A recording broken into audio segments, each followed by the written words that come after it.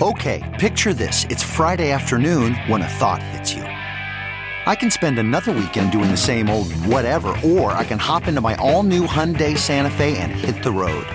With available H-Track all-wheel drive and 3-row seating, my whole family can head deep into the wild. Conquer the weekend in the all-new Hyundai Santa Fe. Visit HyundaiUSA.com or call 562-314-4603 for more details. Hyundai, there's joy in every journey. CarMax is putting peace of mind back in car shopping by putting you in the driver's seat to find a ride that's right for you. Because at CarMax, we believe you shouldn't just settle for a car. You should love your car. That's why every car we sell is CarMax certified quality, so you can be sure with upfront pricing that's the same for every customer. So don't settle. Find love at first drive and start shopping now at CarMax.com. CarMax, the way car buying should be. Hey everyone, I'm Ian DeBorja, and welcome to the Season 1 finale of IMDb's Movies That Changed My Life, a podcast where your favorite stars break down the films that made them who they are today. Our guest for the first season finale is actor Morena Baccarin. You may know Morena from her roles as Vanessa from the Deadpool franchise or as Inara in cult classic TV show Firefly, but you'll soon be able to see her alongside Gerard Butler in the soon-to-be-released film Greenland. Morena and I talk about where one should actually go in the event of a real-life apocalyptic event, her role on one of my favorite TV shows, The OC, and the movies that changed her life. Once again, if you're enjoying the show, please be sure to give us a star rating and leave a review because every single one counts. Thanks to DAC QVC for the most recent 5-star review. Movies That Changed My Life will be back before you know it, but you should make sure to check out our new podcast alongside sports casting legend Dan Patrick in IMDb's That Scene with Dan Patrick, which is available now exclusively on Amazon Music. Thanks again for listening. Now here's Movies That Changed My Life with Morena Baccarin. Morena, how are you doing on this Wednesday afternoon? Just lovely. Thank you. How are you? I'm doing well, especially well because I had the chance to watch Greenland yesterday. Oh, cool. A very, very fun apocalyptic disaster movie with kind of a different spin on it, starring yourself and Gerard Butler. For those who haven't heard about that, why don't you tell us what Greenland is all about? Sure. It is a usual, normal family going through some difficult times personally. The couple is, separated, and suddenly there's this apocalyptic event, a meteor, and several different fragments are hitting the earth. And at first it seems like it is, oh, wow, cool. We get to watch it streak across the sky and it's going to fall somewhere in the ocean. And then you slowly start to realize that the impact is a lot larger than people expected. And it starts to decimate parts of the country and of the world. And we have to run for our lives. And we get this message from the government saying that we can go to a relocation shelter because they are selecting certain people who have certain skills to be able to rebuild civilization. I mean, it's very dark. So we have to find our way there. But on our way, we discovered that they are not allowing anybody with any health issues, and our son has diabetes. And so we get kicked off the military planes, but we decide, we're going to fight for our family and make it to. We've discovered that the survival location, the bunkers, are in Greenland, which in fact there are actual bunkers in Greenland. This is not made up. Oh, really? I didn't know that. So if there's ever an event, that's where you head. Always Greenland. It's one of those, really kind of like hold your breath through the whole movie. Exciting rides, but with a real, heart element to it, a family and real people and real conflicts. Yeah, and something that I liked about the film was that most disaster movies or apocalypse movies, the stories are focused on how the government is going to fix it and the scientists trying to save the world. Right. But Greenland there's almost none of that at all. It's almost entirely focused on you and your family and sort of what would happen and who are the people you would meet if you're trying to get out of an apocalyptic situation.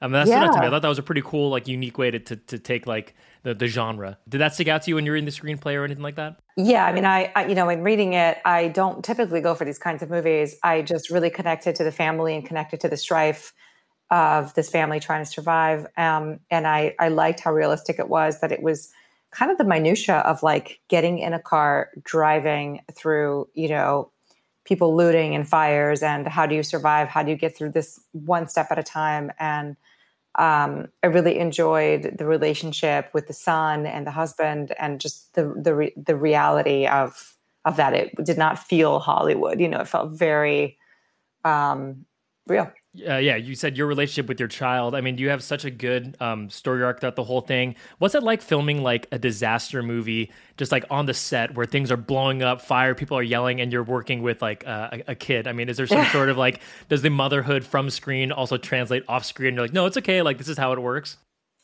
Yeah, sometimes he would get genuinely afraid when there were like really loud sounds and explosions, even though we were obviously safe.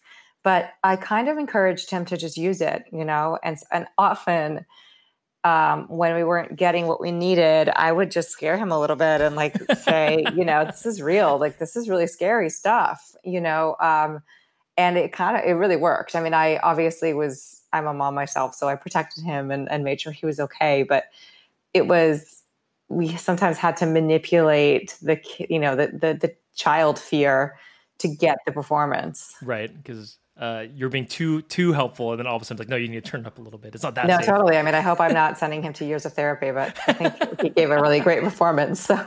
Folks, again, if you like fun action movies or apocalyptic thrillers, be sure to check out Greenland once it's been released. So let's get to the movies that changed Morena Baccarin's life. You chose 3 amazing movies, and this is the first time I actually haven't seen any of the picks.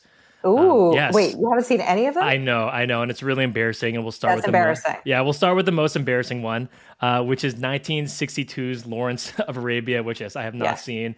Big mark on like my movie nerddom cinephile list. But Lawrence of Arabia has an 8.3 out of 10 with 261,000 ratings on IMDb. Directed by David Lean, written by Robert Bolt and Michael Wilson, based on the writings of T.E. Lawrence, who was the real-life Lawrence of Arabia, starring Peter O'Toole, Omar Sharif, Alec Guinness, and Anthony Quinn. So thank you for having me finally watch this 4-hour epic film that's just been sitting in the back of my mind of being embarrassed not having seen it. But so tell me, when was the first time you watched Lawrence of Arabia?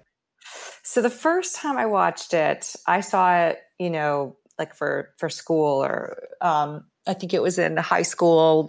My teacher showed an excerpt from it. I was in a elective class about sort of metaphors in films.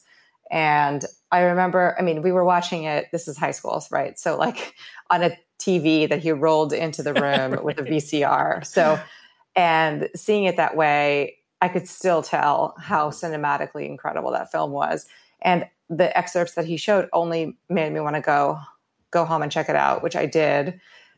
But I felt like I just did not experience the full scope and grasp of the film until it was re-released at the ArcLight Cinemas. The Cinerama Dome in Los Angeles did a re-release of like, maybe it was like a new digital copy, whatever you want to call it, version of it. Or something. Yeah. You remastered, exactly. And they did it, I don't know if I'm making this up or not, but I believe with a live orchestra, although I could be making this up. It was really incredible. And I'll never get out of my mind the tiny, tiny image of Peter O'Toole walking across the desert through that ginormous screen in this really still static shot, super far away, of him just crossing that desert by himself. And the images in that film stick with me forever. And of course, he's just such an amazing actor. When I was watching this, I was just watching it, obviously not on the screen, just on my TV here. And it was unbelievable. Like every 2 minutes,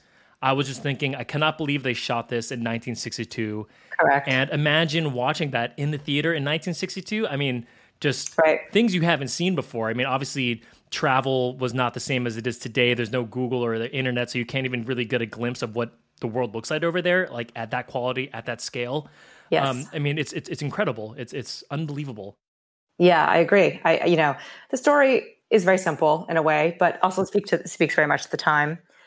But that the images in that film, like there are very few films out there that have that kind of imagery and that kind of artistic, like you can feel the desert. And that was just such a huge accomplishment for the time.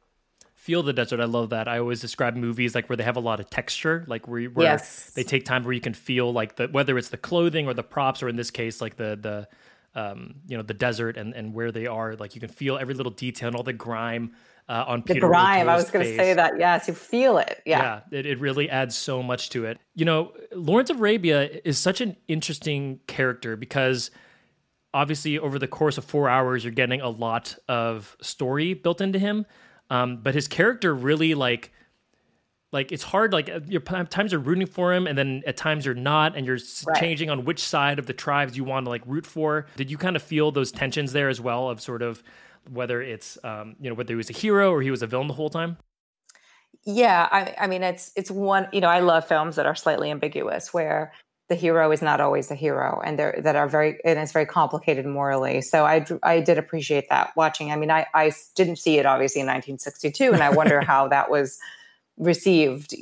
Obviously it did really well. It was nominated for 10 Oscars and all this stuff. But I like that he is sometimes, he f***ed up, and that he is not a great guy all the time. And it's a complicated thing, what he's trying to do. And he's not always a hero. And I really do love movies that don't shy away from representing people that way. They're not even sort of trying to sugarcoat it in a lot of ways. Like when he's doing things that are incorrect, he has like a lot of pride in the moments. And like there are moments where he kind of sees he's going about it the wrong way, but there's never this full like moment where he's apologizing to everyone and saying, I'm so sorry for the way I treated you or did these things. It's sort of like a very internal, like you said, ambiguous sort of development and growth. Yeah. And he is grappling with his own demons, and that stuff is also really present, and you root for him because he's a flawed man, and because he's able to experience so much suffering, and you kind of like suffer along with him. It's funny, for a 4-hour movie, you would think you could probably not watch some parts of it, but if you don't watch, you miss like, you blink, you miss an unbelievably like epic shot. You also miss the journey, right? Yeah. Like part of the journey is the pain of those 4 hours. Is like part of the journey is feeling like you went through it all with him. I'm quoting my friend. We were talking about the other day. My friend Art. He said the movie is pure spectacle, right? And it is from the music, the writing, the cinematography, like everything about it just seems like. There's a reason why it's often touted as like one of the greatest, if not like the best film of all time, and it's pretty clear there. We're in an age of remakes and things like that, remade miniseries or shows. Would you ever want to see Lawrence of Arabia like reimagined or anything like that with the new technology available today and all that stuff?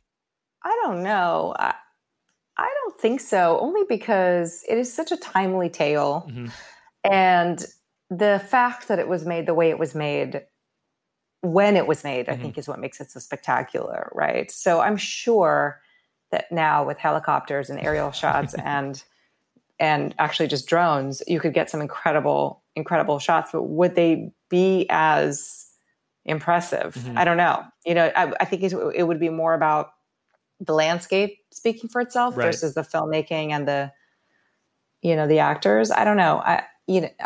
I kind of think it's held up, and I don't know how you would go about remaking that.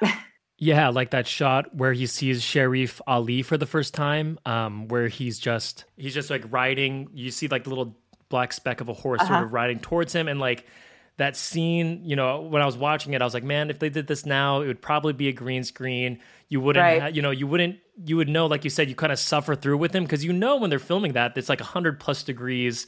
Totally.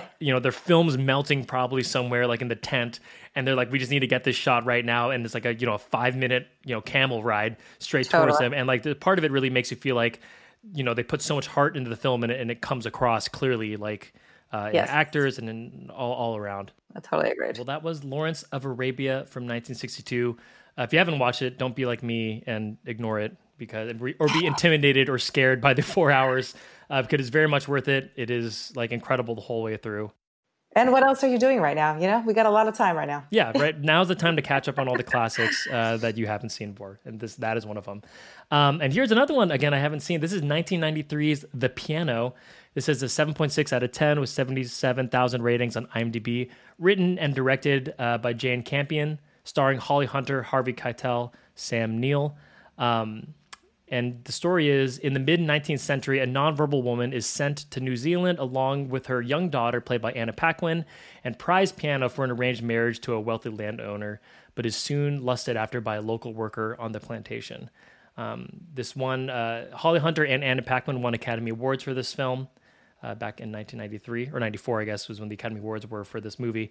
So talk to me about The Piano. So I watched this when I was a very young actor.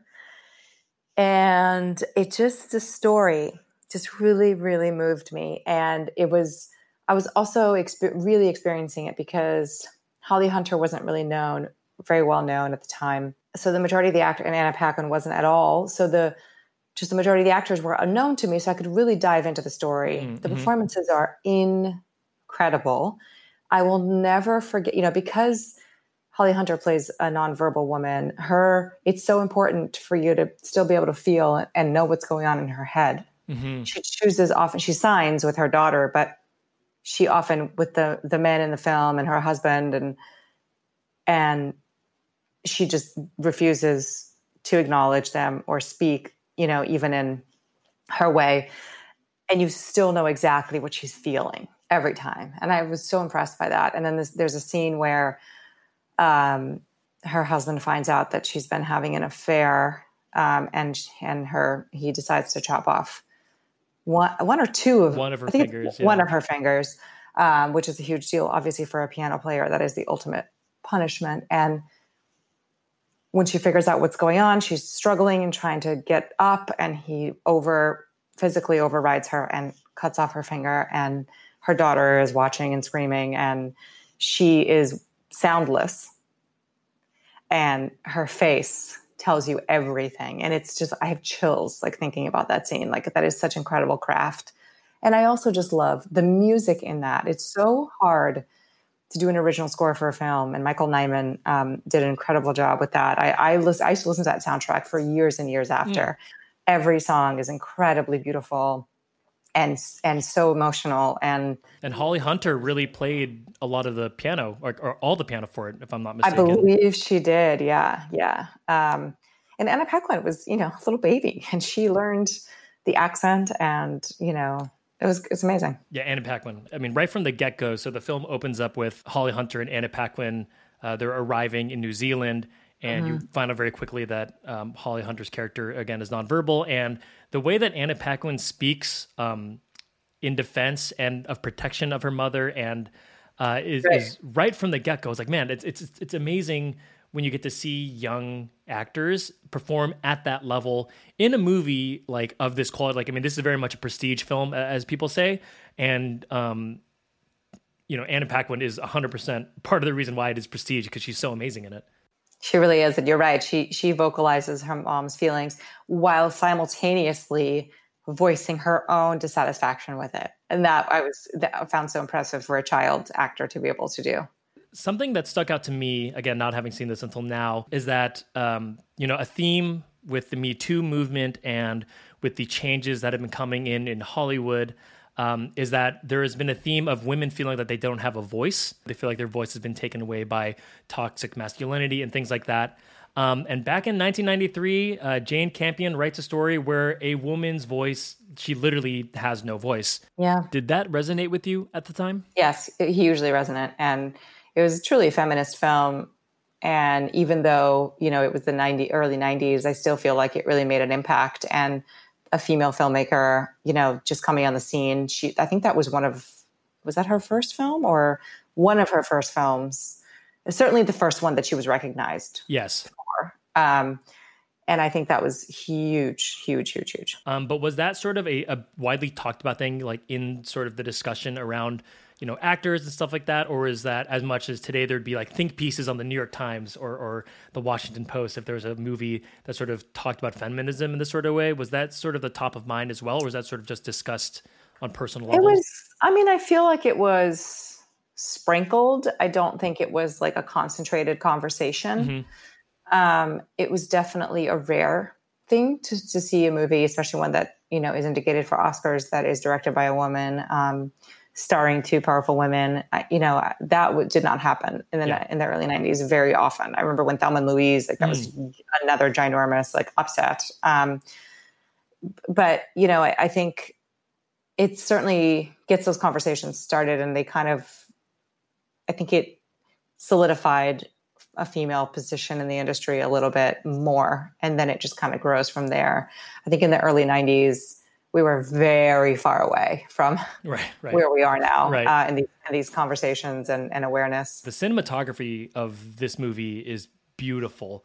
I mean, just, the waves crashing on the beach in the beginning, and just the shots of, the New Zealand bush and all that sort of stuff. It's really, really beautiful to see. And another thing where I feel like taking the time to go shoot on location there, it really helps develop the area in which you are, because you really realize like wherever she came from before, and then she's taken into really the middle of nowhere, and it just really isolates her further from a world she had. And she had her piano before, and that was taken away from her. So like the isolation of her life just keeps getting tighter and tighter and tighter. And again, just like the location of it really adds to that depth. Yeah, and remember, this was a time when nobody had filmed there, really. Lord of the Rings hadn't come out yet, and it wasn't on the radar as this lush, beautiful, gorgeous place. And you're getting a peek into, the natives of the area, and during a time of colonialism and, the history of the place that nobody had really yet been privy to. And it's not the New Zealand that we've now seen. It's like the muddy, dark, buildings, and it's just the beginnings of the British Empire arriving. Right. And since it is in New Zealand, it features a very famous and proud Kiwi, Sam Neill. So he did this movie the same year that Jurassic Park came out. I mean, what a year. Oh, wow. Yeah. I mean, those 1-2 punches. But so it's Sam Neill and Harvey Keitel play the two male leads. If I'm remembering correctly, they're brothers in the film, right?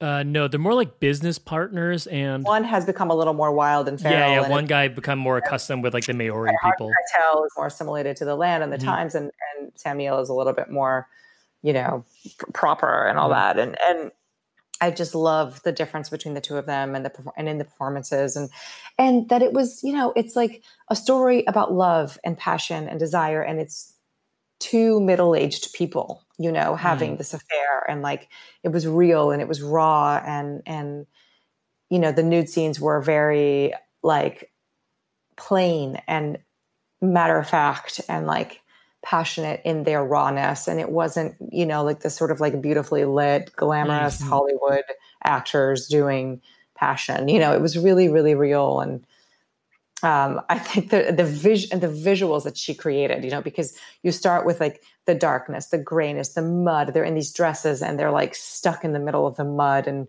walking and disgusting.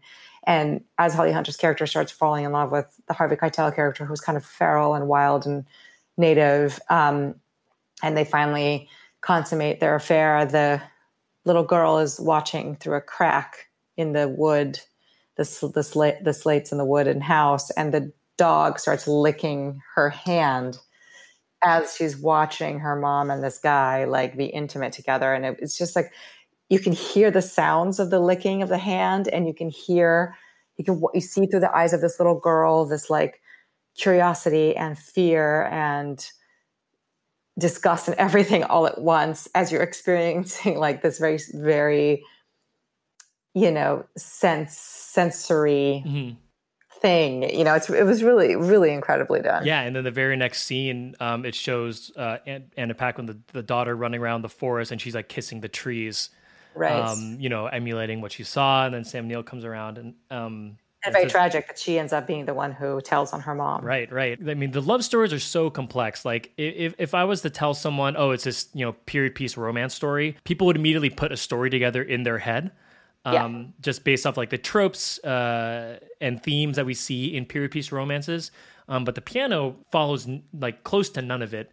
I mean, the way Sam Neill's character story, and maybe this is because I really know Sam Neill from Jurassic Park, and like he's the lovable guy. You know, he's Sam Neill. He's like the nice guy, and his arc changes. And Harvey Keitel, I guess, you know, on a personal level, I recognize him from like Reservoir Dogs and sort of like a tough guy.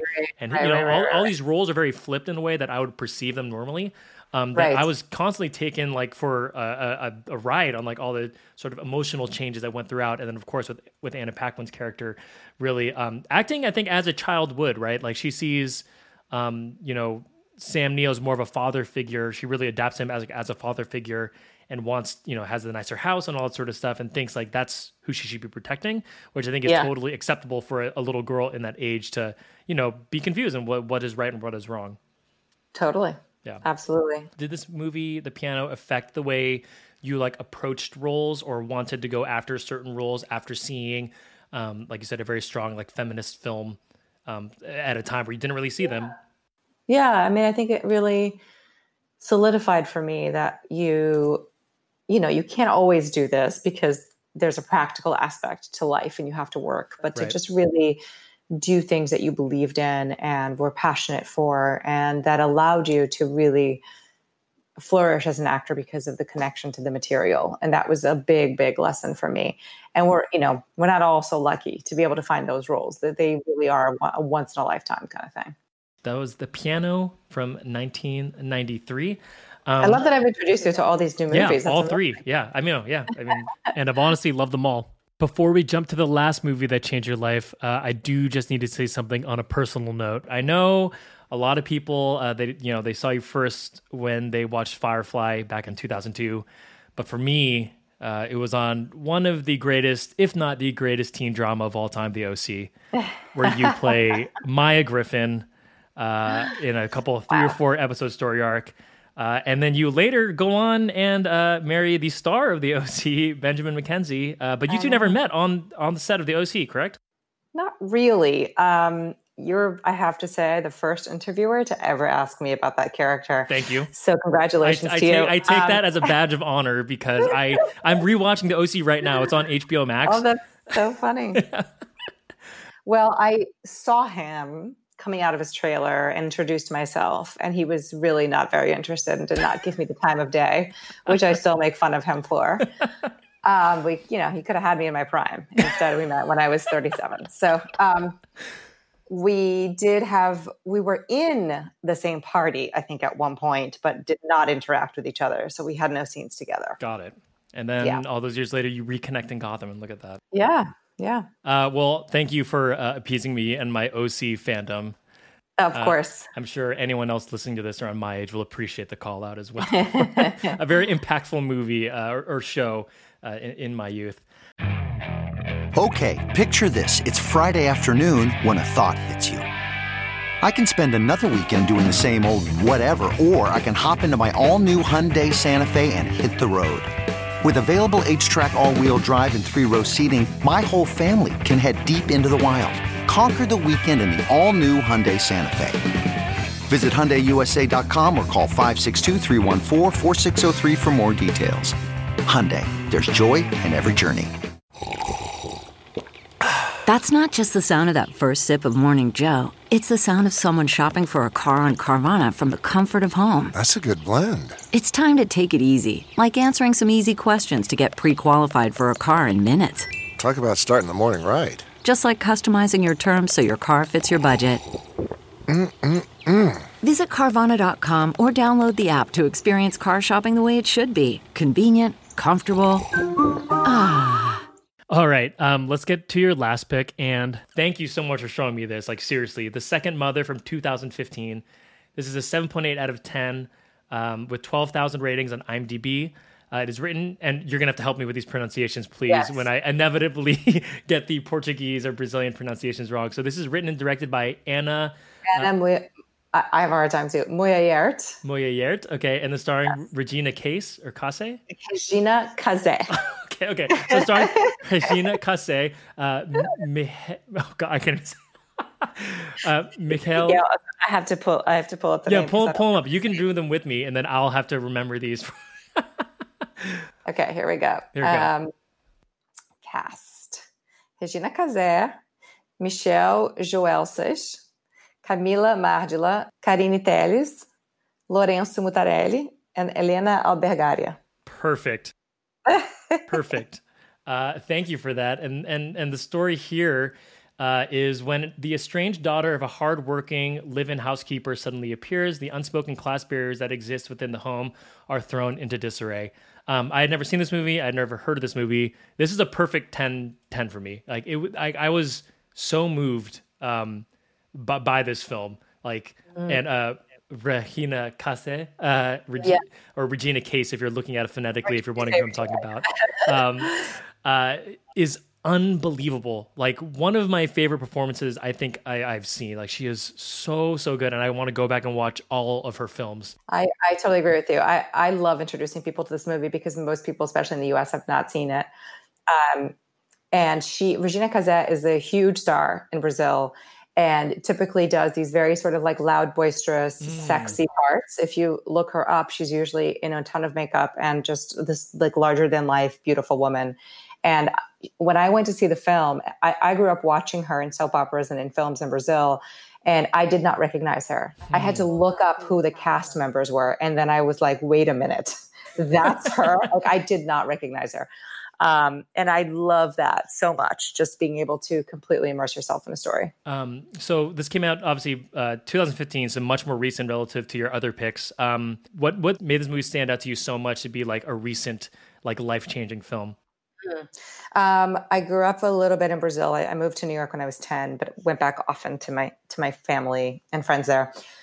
It is a very Brazilian film in the sense that if you are anywhere from like middle to upper class in Brazil, you have a live-in nanny, and you have that person who is your everything. They do your housekeeping, they buy your food, they iron your clothes and wash your clothes. They literally do everything and raise your children. And some families are closer to their live-in housekeeper than others. We did not have one growing up. I was from a poorer family. We had more like babysitters or people who my mom could occasionally afford to be with us. But it's a very cultural experience to have a live-in, and they stay with you all week and occasionally go home on a Sunday to see their family. They usually have kids that they are raising. And it's just it's such a crazy cultural sort of like antiquity. Like how, I don't know how that model of living still works for a lot of people. But I just love this idea that this woman becomes the mother and becomes closer to her children than the actual mother. And is so, is a member of the family that is unspoken, that is not recognized by the actual patriarch of the family and the matriarch of the family. Like she's overlooked constantly and kind of seen as whatever, but really is this just this central figure for the children. Yeah. I think something that connected with me just in terms of that part of the film as well is that, so I'm Filipino, and there's a very similar, live-in babysitter, live-in housekeeper in the Philippines. If you're like you said, middle upper class in the Philippines, a similar thing. So when I would go home and visit my family in Manila, like that, I've seen that like in real life a lot, and it's something that I think is captured so well in The Second Mother. Because I think when people hear the term like live-in housekeeper, like there's a lot of negative connotations like immediately set with it. Which I think obviously there are plenty of stories where that happens, but at least like in my experience, it was never like that.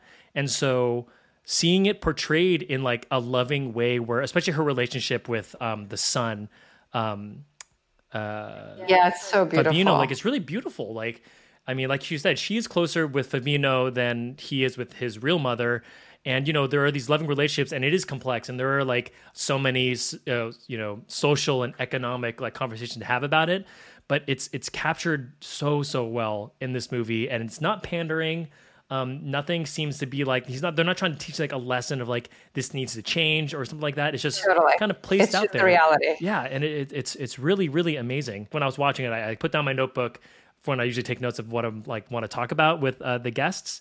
And I stopped because I was so enthralled by this movie. When you watch this, did it sort of like take you back to living in Brazil at all? A little bit, yeah. I mean, the city, and I think in the film they're in São Paulo, if I'm not mistaken, Yep. and I grew up in Rio, so it's a little bit different landscapes. But just the cultural dynamics, the family dynamics, that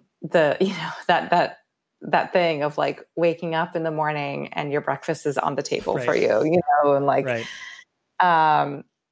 It just really brought back a lot of memories. And her, Regina Casa's character, has her own daughter who then, of course, right. That spawns the B storyline where she's sort of having this flirtatious relationship with the husband, but just that she's got her own life and her own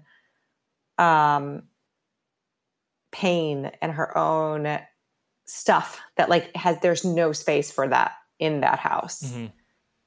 I just remember very much like as our family, being very open and then seeing my friends who had their nannies and drivers and people picking them up from school and like a staff, and just how separate that felt from their life. You said you love showing this movie to people. What are when you show this to friends or people, or tell people to watch the movie? Like, what are some typical reactions you get when they talk to you about it afterwards? Pretty much what you said. That it's so touching and it's so emotionally. You just really connect with it, and it's got just amazing subject matter, and that it's not a political statement. Mm-hmm. It is just sort of like a slice of life where this is, but it does make you think about all of those things. And a lot of people, I think, don't know the complexities of Brazilian cinema. Yeah. I think there have been very few films that have been put on the radar. Central Station was a huge one that ended up getting an Academy Award, and that's very rare. City of God also. City of God. There's only been a handful. And I feel like it's always really rewarding to kind of like point out that like my country is also making some really, really incredible films. There's so many moments where, again, Val, her lead character, she has like the moments of victory that come through her life, or through like the little slice of life part is they're really beautiful moments. And my favorite thing is when towards the end of the film where she has the thermos and espresso cup, she finally gets to use them. And I was like almost brought to tears when she like brought that out, and she's saying, look, it's modern, the black and white. Like, it's really like, it was so beautiful because it shows like her growth as like, I can, I'm taking what I want to do what I want, but it's also showing her that like, I'm proud of what I was, bringing to this family, and I'm still proud of it. What are other standout moments for you, whether it's about Val or about Jessica, who was her daughter, or any other parts that stand out to you in these scenes? There are a few. Really simple moments, like when the son wakes up in her bed often in the morning, in the housekeeper's bed instead of the mother's bed because he had a nightmare or whatever, or he just enjoys cuddling with her. Like he just wants a maternal connection. Yeah, and the mom just like doesn't do it. And there are so many moments where the mom tries a little too late to connect with her children, and it's just not with her son, and it's just not, it doesn't happen. She missed her in the boat in that way.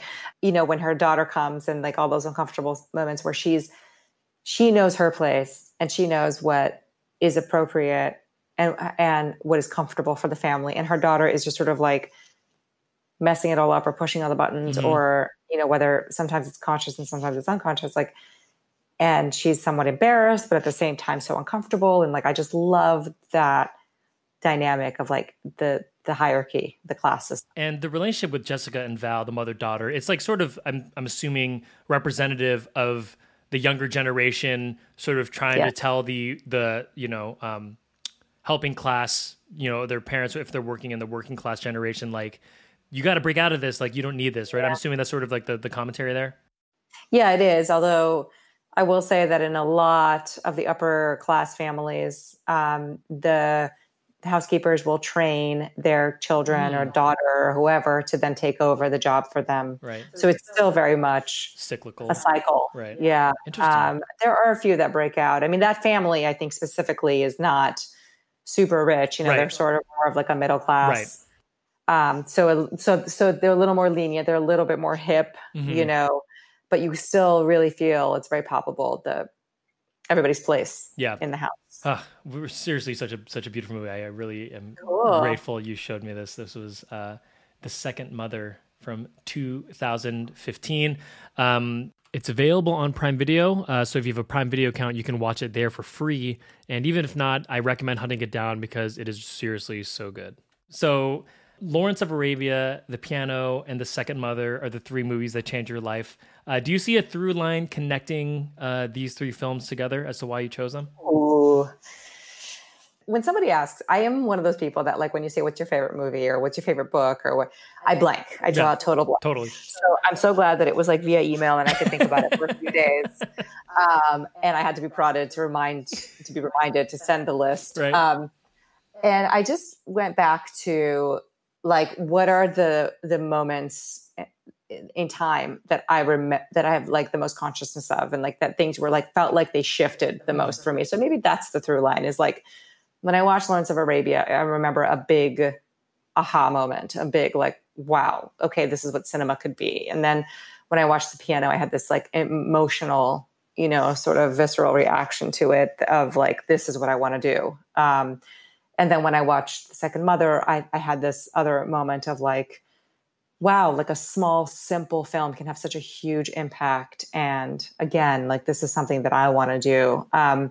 So I guess that would be the through line, which is like they embody in very different ways what film can do in varying budget levels and topics and acting styles. International praise. International. Yeah. And like, I just feel like that is the beauty of what I do for a living, is like, there are endless possibilities for like how you format it, but to have an emotional connection to a film is really special. Beautifully said. Thank you. Thank you so much again for talking today. So we have Greenland coming out and a soon-to-be announced date. Again, it is a wild action thriller, apocalyptic, end-of-the-world movie. You star alongside Gerard Butler. Was there anything else you wanted to say about that? No, I mean, I think it's one of those films that, you know, doesn't disappoint. It's a thrilling ride. I don't think I took a breath for about 45 minutes and I was like, okay, I need a break. So I think it'll be enjoyable as those teeth gritting films are. Go check it out. Thank you so much. Thank you. That was fun. Yeah, I'm glad. Thank you so much again. Thank you for these three films, and stay safe out there, and we'll talk to you soon. Sounds good. You too. Thank you. Thanks so much for listening. Don't forget to check out IMDb's That Scene with Dan Patrick exclusively on Amazon Music for your IMDb podcast fix while we're on a season break. And be sure to head over to imdb.com/podcasts for more content on Morena and to easily add the movies that changed her life to your IMDb watch list.